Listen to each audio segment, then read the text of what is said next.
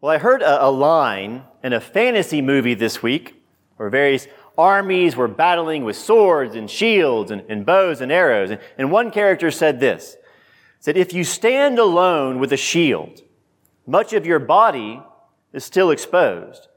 But if you stand in a group, covering each other with your shields, nothing can touch any of you. It speaks to the danger of going it alone, trying to be a lone ranger, if you will. It leaves your back exposed to the enemy's arrows, with the enemy all around. The picture of every shield raised as one, with every person covering their neighbors as well as themselves, moving in a coordinated formation through the enemy's assaults toward their final objective. It brings to mind all the great battles of the past, where victory only comes when each person recognizes their dependence on each other. Hollywood often likes to highlight great individual solo efforts, or to make it seem that what motivates great acts of valor is primarily the soldiers' devotion to their noble cause, or their devotion to their country, or their devotion to their king. Of course, actual testimonies always prove otherwise. While there's certainly a measure of devotion to cause and devotion to country and devotion to king, great acts of valor of the past are always primarily attributed to their devotion to each other. Hence the metaphor, a band of brothers. That metaphor, it assumes that we have an innate understanding of the strength of the familial bond that should exist between brothers and sisters, even if we've never enjoyed such a tight bond ourselves. We understand the duties that one sibling is to have in looking out for one another, which is precisely why the metaphor of family is applied in the New Testament to Christ's church. The family metaphor is not merely about the intimacy that we now enjoy with our Heavenly Father as His adopted sons and daughters in Christ, brought into His family. Nor is it merely about the bond that we now share with the one true Son of God, our brother, Jesus. It's also about the bond that we now share with our fellow brothers and sisters in Christ. And not just the spiritual bond that we have with all believers of all times and all places, the universal church. That's true, but it's about the very real relationships that we now enjoy within the local church. Real relationships with real responsibilities. I invite you to turn with me to James chapter 5, verse 19 and 20, the last two verses of the letter of James. You can find it on page 232 in the second half of the Pew Bible. James chapter 5, beginning in verse 13. Hear the word of the Lord to you. My brothers, if anyone among you wanders from the truth, and someone brings him back, let him know that whoever brings back a sinner from his wandering will save his soul from death and will cover a multitude of sins. Let us pray. Father, we bow before you now as your adopted sons and daughters, having been brought into a right relationship, not just with you, but with each other as brothers and sisters in Christ. Help us now to reflect upon the fullness of these familial relationships, that we may enjoy the fullness of the spiritual life to which you have called us.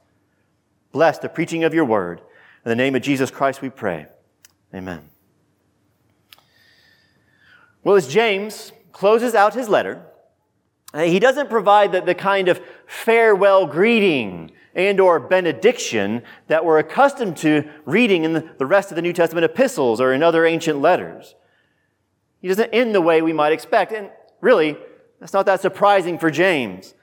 This letter, which includes the highest number of commands per word of any book of the Bible, it closes not with a farewell, but with a yet one more call to action.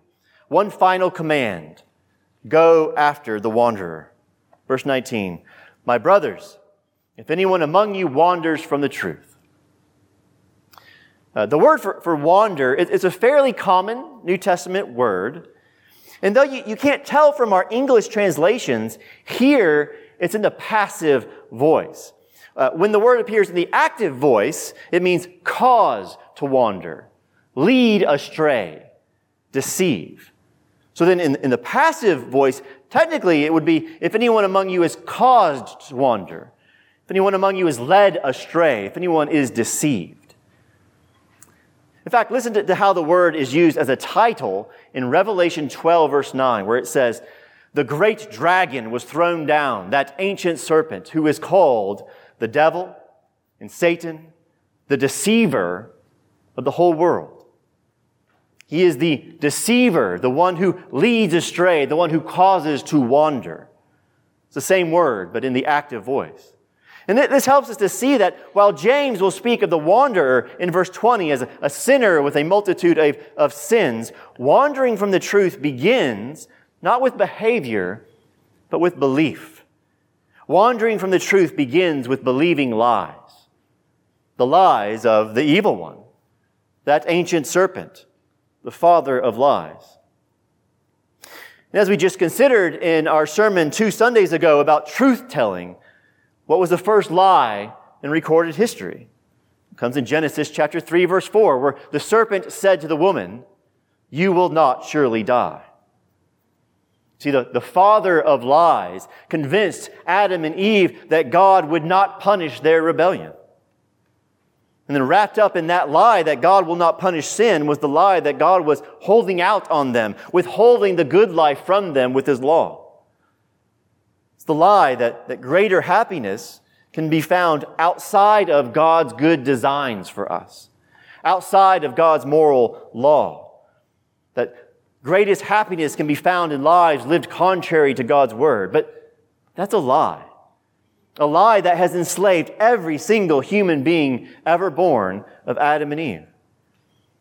And even for those of us who have been freed from the enslaving grip of the father of lies, being born again through the gospel of truth, the truth is we can still be tempted to believe the deceiver's lies at times, to begin to wander from the truth, at least for a season. This is not the first time in James's letter that he's used this word for wander.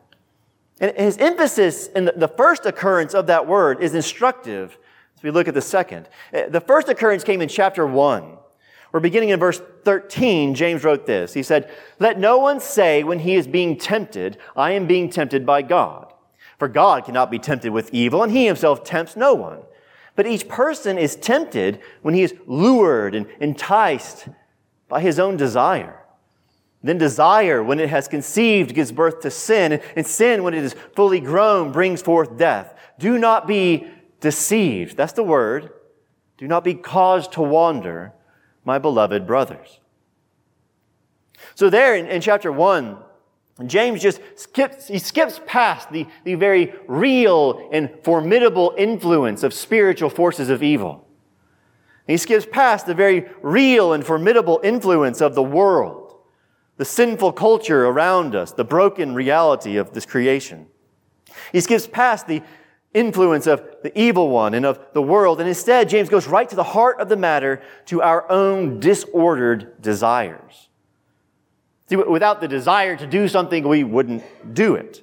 If we were perfectly sanctified, if we had attained perfection, well, we wouldn't have to worry about the possibility of wandering from the truth, would we? But we're not yet perfect. We never will be on this side of glory. As the Apostle Paul himself attests in Philippians chapter 3, verse 12, he says, "Not that I am already perfect, but I press on to make it my own, because Christ Jesus has made me His own." He presses on toward perfection, but he's not there yet. And so we humbly acknowledge our imperfection, and thus we humbly acknowledge our frailty, our vulnerability, our susceptibility to believing in lies and wandering from the truth. It's why we sing, as we did earlier, "Let that grace now, like a fetter, bind my wandering heart to Thee. Prone to wander, Lord, I feel it. Prone to leave the God I love. Here's my heart, oh, take and seal it. Seal it for Thy courts above." Don't believe the lie that you are invulnerable, that you're immune to the possibility of being deceived and wandering from the truth. 1 Corinthians chapter 10, verse 12 says, "Let anyone who thinks that he stands take heed lest he fall." Let anyone who thinks that he stands take heed lest he fall. Then on the flip side of that, don't believe the lie that you have no choice but to give in to the temptation. Paul continued the next verse of 1 Corinthians 10. He said, "No temptation has overtaken you. That's not common to man. God is faithful. He will not let you be tempted beyond your ability, but with the temptation, He will also provide the way of escape, that you may be able to endure it." The way of escape is, of course, the Spirit of truth. The Spirit who guides us into all truth, convicting us of the truth and empowering us to put to death the deeds of the body. So again, two lies here. Don't believe the lie that you are invulnerable or that you're capable of fighting temptation apart from the empowering grace of the Holy Spirit. And don't believe the lie that you have no choice but to give in to that temptation, for God has provided a way of escape. Then getting back to the language of being deceived and caused to wander in James chapter 1, remember how James began. He said, "Let no one say when he is tempted, I'm being tempted by God. For God cannot be tempted with evil, and He Himself tempts no one." That is, don't believe the lie that God wants you to throw off the shackles of His ancient law. The lie that, well, He's the one who made me this way. He's the one who gave me these desires. He's the one who put me in this body. He's the one who orchestrated these circumstances in which I find myself. He is the one who is leading me to embrace this life of sin. He just wants me to be happy, to do what's best for me. No, what is best for you, the path to greatest happiness, is never the path that leads away from His will and His ways as revealed in His Word. Recognize that wandering from the truth begins with believing lies, which always leads to living lies. Believing lies leads to living lies. What we do, it flows out of what we believe. If we believe lies, we'll live out those lies. If we are living a lie, it's because we are believing a lie. Lies about what we were made for. Lies about what brings greatest satisfaction in life. Lies about how satisfied we are in our souls when we walk away from the shepherd of our souls, the path of life. Lies about where all other paths lead. Lies about not having to give an answer to our Maker on the last day. Look again at verse 20 of James chapter 5. He says, "Let him know that whoever brings back a sinner from his wandering will save his soul from death and will cover a multitude of sins." This is how serious believing lies and living lies is. Those who persist in wandering away from the truth, who show themselves to be hardened against the truth and who never return to the path of life, they are left without any covering for their sins, and they will die in their sin. When death is spoken of, as it is here, in connection with sin and with the language of a soul being saved, when that happens in the New Testament, it's always talking about the second death. Eternal death, the penalty of our sin, the very thing that Jesus came to save us from. For God the Son took on flesh to live the life of perfect obedience to the truth that we have all failed to live, to die the death that we deserve for our wandering from that truth, and to rise from the grave in victory over sin and death, so that all who place their trust in Him may have the multitude of their sins covered by His perfect righteousness. We are saved by grace alone, through faith alone, upon the merits of Christ alone. We are not saved by our obedience, but those with a living faith, with a faith that saves, although they may begin to wander at times, they cannot persist in that wandering over time. So Apostle John wrote in 1 John chapter 3, verse 7, he writes, "Little children, let no one deceive you. Whoever practices righteousness is righteous as Christ is righteous. Whoever makes a practice of sinning is of the devil. For the devil has been sinning from the beginning. The reason the Son of God appeared was to destroy the works of the devil, that you no longer give yourself over to it. No one born of God makes a practice of sinning, for God's seed abides in him, and he cannot keep on sinning because he has been born of God. By this it is evident who are the children of God and who are the children of the devil. Whoever does not practice righteousness is not of God, nor is the one who does not love his brother. As he wrote in the previous chapter 2, verse 19, they, the group that had broken away from their church, they went out from us, but they were not of us. For if they had been of us, they would have continued with us. But they went out that it might be complained that they all are not of us. The point being, those who persist in their wandering away from the truth and never return are left without any covering for their sins. So as we consider the seriousness of wandering away from the truth, and we consider our own proclivities toward wandering, we recognize our need for one another.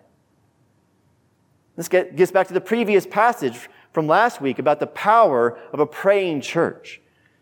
Recall what James said in verse 16 in chapter 5. He said, "Therefore, confess your sins to one another. Pray for one another that you may be healed. The prayer of a righteous person has great power as it is working." Shows us that refusing to let other people know how they can pray for your spiritual battles, the areas in which you're being tempted to believe a lie or to live a lie, refusing to let others know about that deprives you of the power of their prayers. The depiction of the Christian life shown to us in Scripture is a life that takes sin very seriously.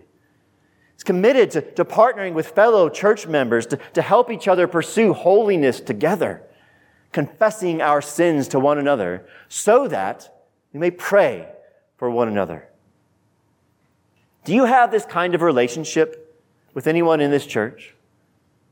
One in which it would be normal for you to confess your sins with them and for the other person to confess their sins with you so that you might pray for one another and experience the power of those prayers.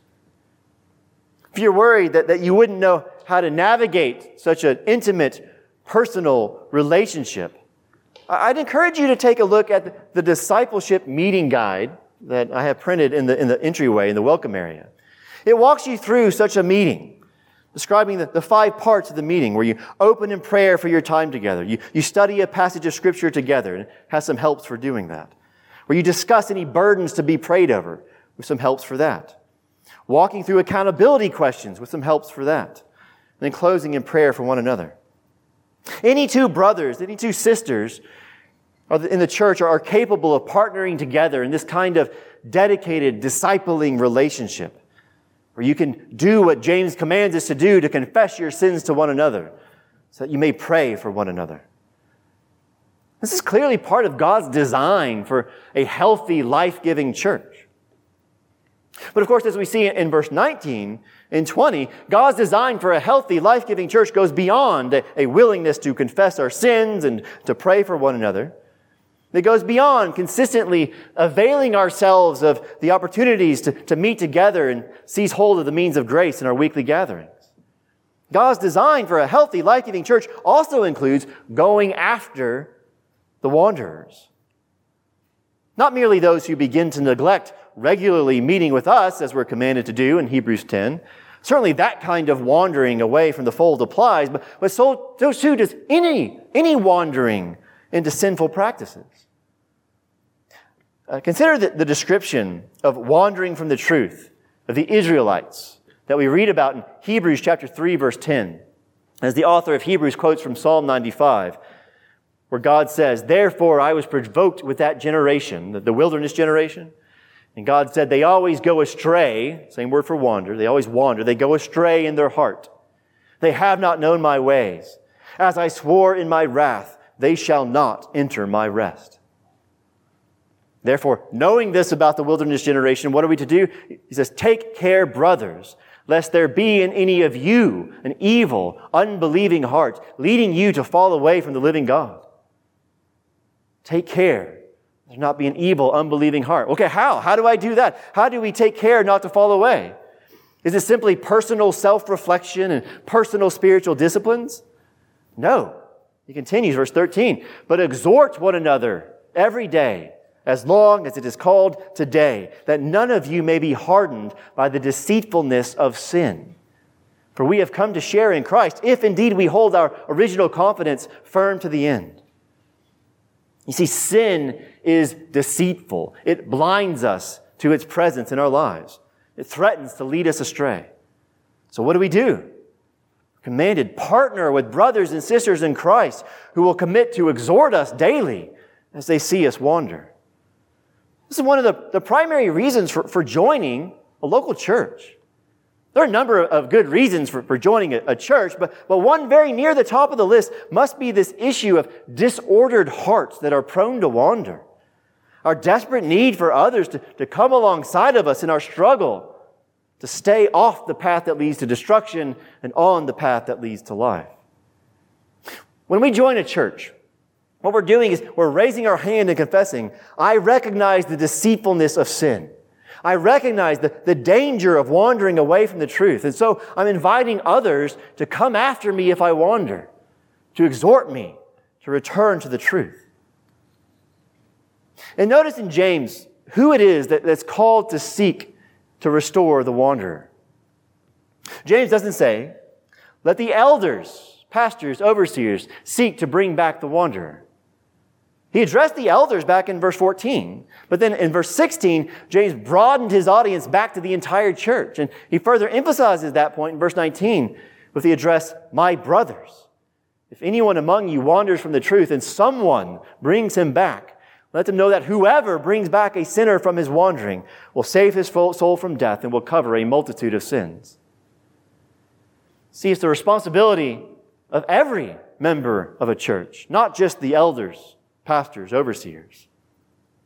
When we invite others to look out for us, to cover our backs, the agreement goes both ways. In joining the church, you're also committing to look out for them as you call them to look out for you. No matter how uncomfortable that may make us feel, because love demands that we go after wanderers. Love demands that we go after wanderers. It's an indication of how warped our culture has become that we find ourselves needing to reassure ourselves that this is in fact the loving thing to do. That bringing someone from the path of destruction back onto the path that leads to life is what love demands. We have to reassure ourselves of that. Because our culture has redefined the word love, as astounding as that may seem. It no longer means desiring and seeking the good of somebody else. Now, love means desiring and seeking to make others feel good about themselves, affirming the goodness and the rightness of their own self-determined identity. But that's a lie. That's not love. Seeking to make people feel good about their self-destructive choices is not loving, it's evil. We must combat the lie that love requires affirmation of sin. We must combat the pluralistic lie that says everyone just needs to live their own truth. If someone says these things are no longer true for them, you just need to let them live their truth. Well, their Creator and King says otherwise. And He has spoken truth.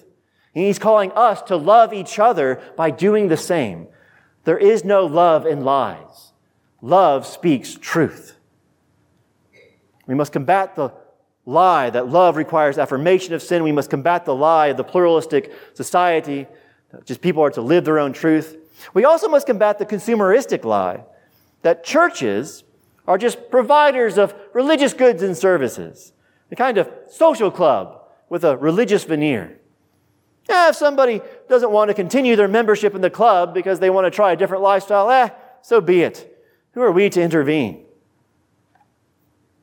But a church is not a provider of religious goods and services. It's not a social club with a religious veneer.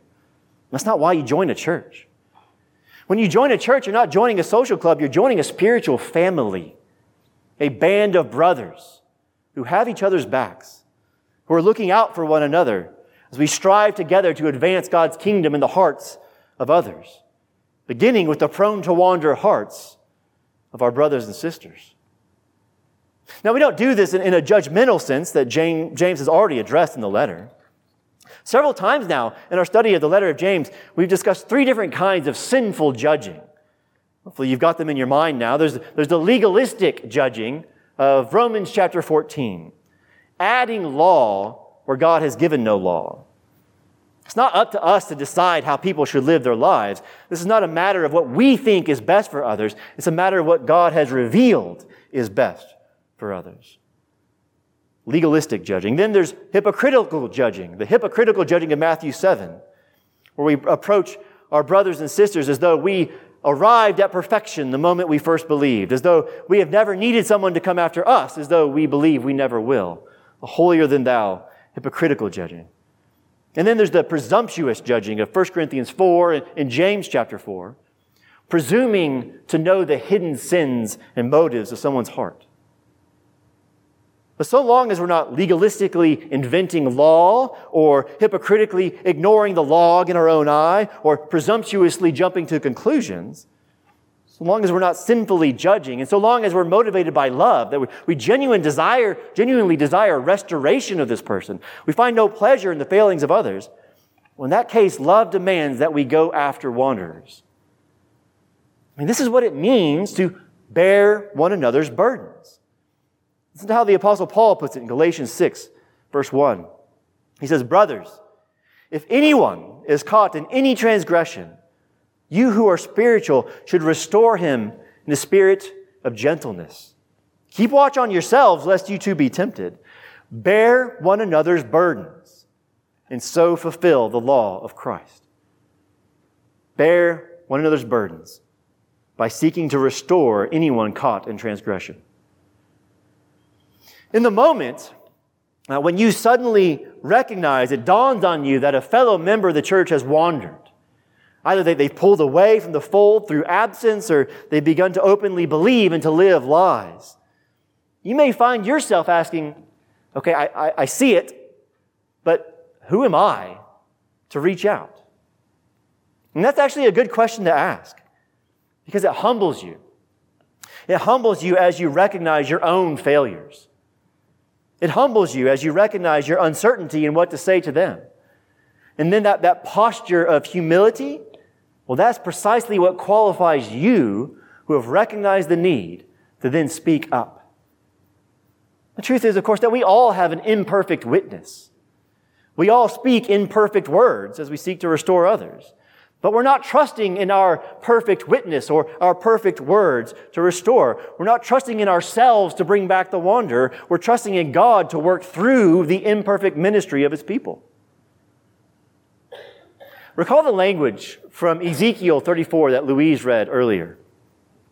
God rebuked the false shepherds of Israel, the religious leaders there, who had not gone after His straying sheep.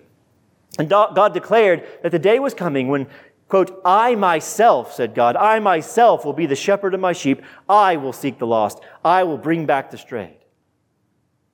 Okay, how? How does He do that? How does God bring back the wanderers? Well, first, by sending His Son, the Good Shepherd. That's what Ezekiel 34 is pointing to, the coming of the Good Shepherd. But with the departure of Jesus from the earth, how is God bringing back wanderers now? Well, Jesus told us.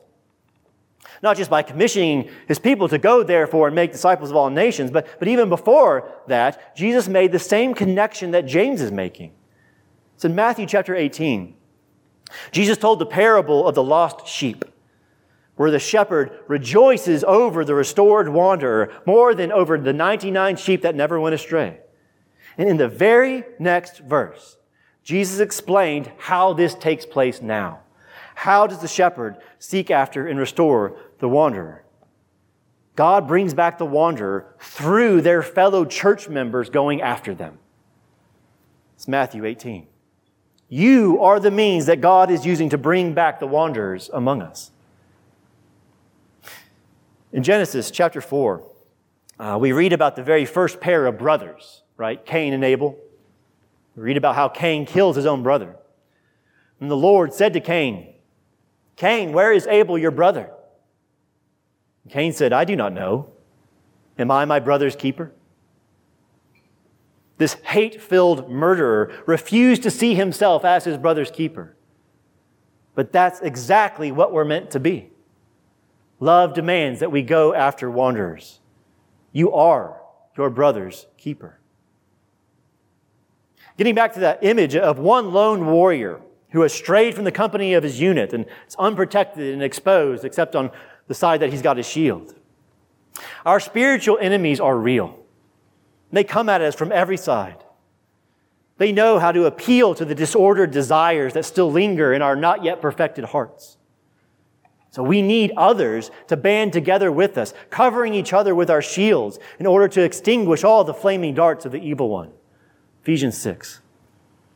And when one of our brothers gets wounded and starts staggering away from our unit, dazed and confused, we don't just keep moving on our way. We go after them, as we would want them to go after us. Let us pray. Father, we thank you for the gift of your word to us. Lord, help us to accept and to delight in your design for your church, rejoicing that you do seek the lost, that you do bring back the strayed, and that you do so through us. Bless the preaching of your word. In the name of Jesus Christ we pray. Amen.